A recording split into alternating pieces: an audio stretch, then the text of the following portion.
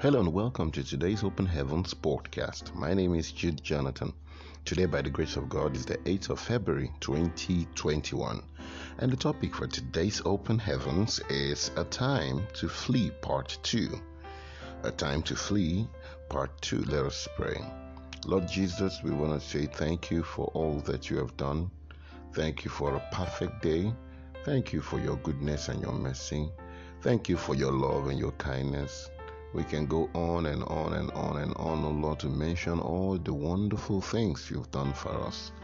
Father, we acknowledge that you are the Most High and you are merciful. Please accept our thanksgiving in the name of Jesus.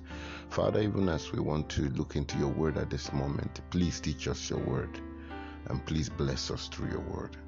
Thank you, Father, for in Jesus' mighty name we pray. Amen. Praise God. Hallelujah. Now, the topic again for today's Open Heavens is A Time to Flee Part 2.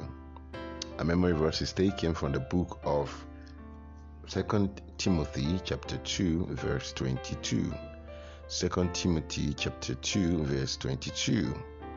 Flee also youthful lust, but follow righteousness, faith, charity, peace, with them that call on the Lord out of a pure heart.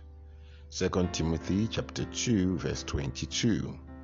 Flee also youthful lusts, but follow righteousness, faith, charity, peace, with them that call on the name of the Lord out of a pure heart. A Bible reading is taken from the book of Genesis chapter 39 verses 7 to 12. Genesis chapter 39 verses 7 to 12, and I read, And it came to pass after these things that his master's wife cast her eyes upon Joseph and said, Lie with me. But he refused and said unto his master's wife, Behold, my master wotteth not what is with me in the house, and he had committed all that he had to my hands. There is none greater in this house than I, neither had he kept back anything from me but thee. Because thou art his wife, how then can I do this great wickedness and sin against God? And it came to pass, as she spake to Joseph day by day, that he hearkened not unto her, to lie by her or to be with her. And it came to pass about this time that Joseph went into the house to do his business, and there was none of the men of the house there within. And she caught him by his garment, saying, Lie with me. And he left his garment in her hand and fled and got him out. Praise God. Hallelujah. Now the message for today's Open Heavens. Whatever you know or suspect will annoy God, run away from it. For example, in the book of Malachi chapter 3 verses 8 to 9, the Almighty God says that if you rob him of his tithe, he would curse you. If I were you, I would vehemently avoid a curse from God, because if God curses you himself, who would cancel the curse? Don't spend his tithe.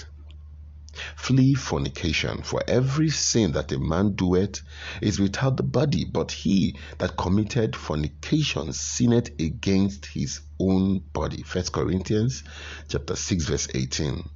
So in this passage, it clearly says that you must flee fornication. God said, if the devil comes against you, resist him, and he will flee, in the book of James chapter 4 verse 7.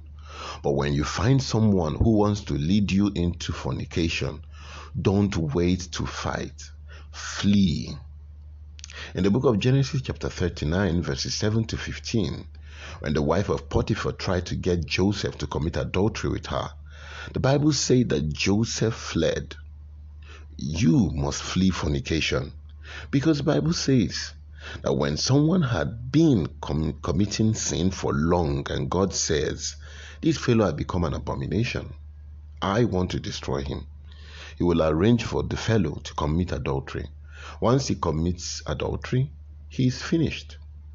In the book of Proverbs chapter 22 verse 14, It says the mouth of strange women is a deep pit. He that is abhorred of the Lord shall fall therein. Therefore, when you are beginning to feel tempted to commit adultery or fornication, you should cry to God and say, Lord, what have I done to become an abomination to you? Please forgive me. Then flee whatever was drawing you to sexual immorality in the first place.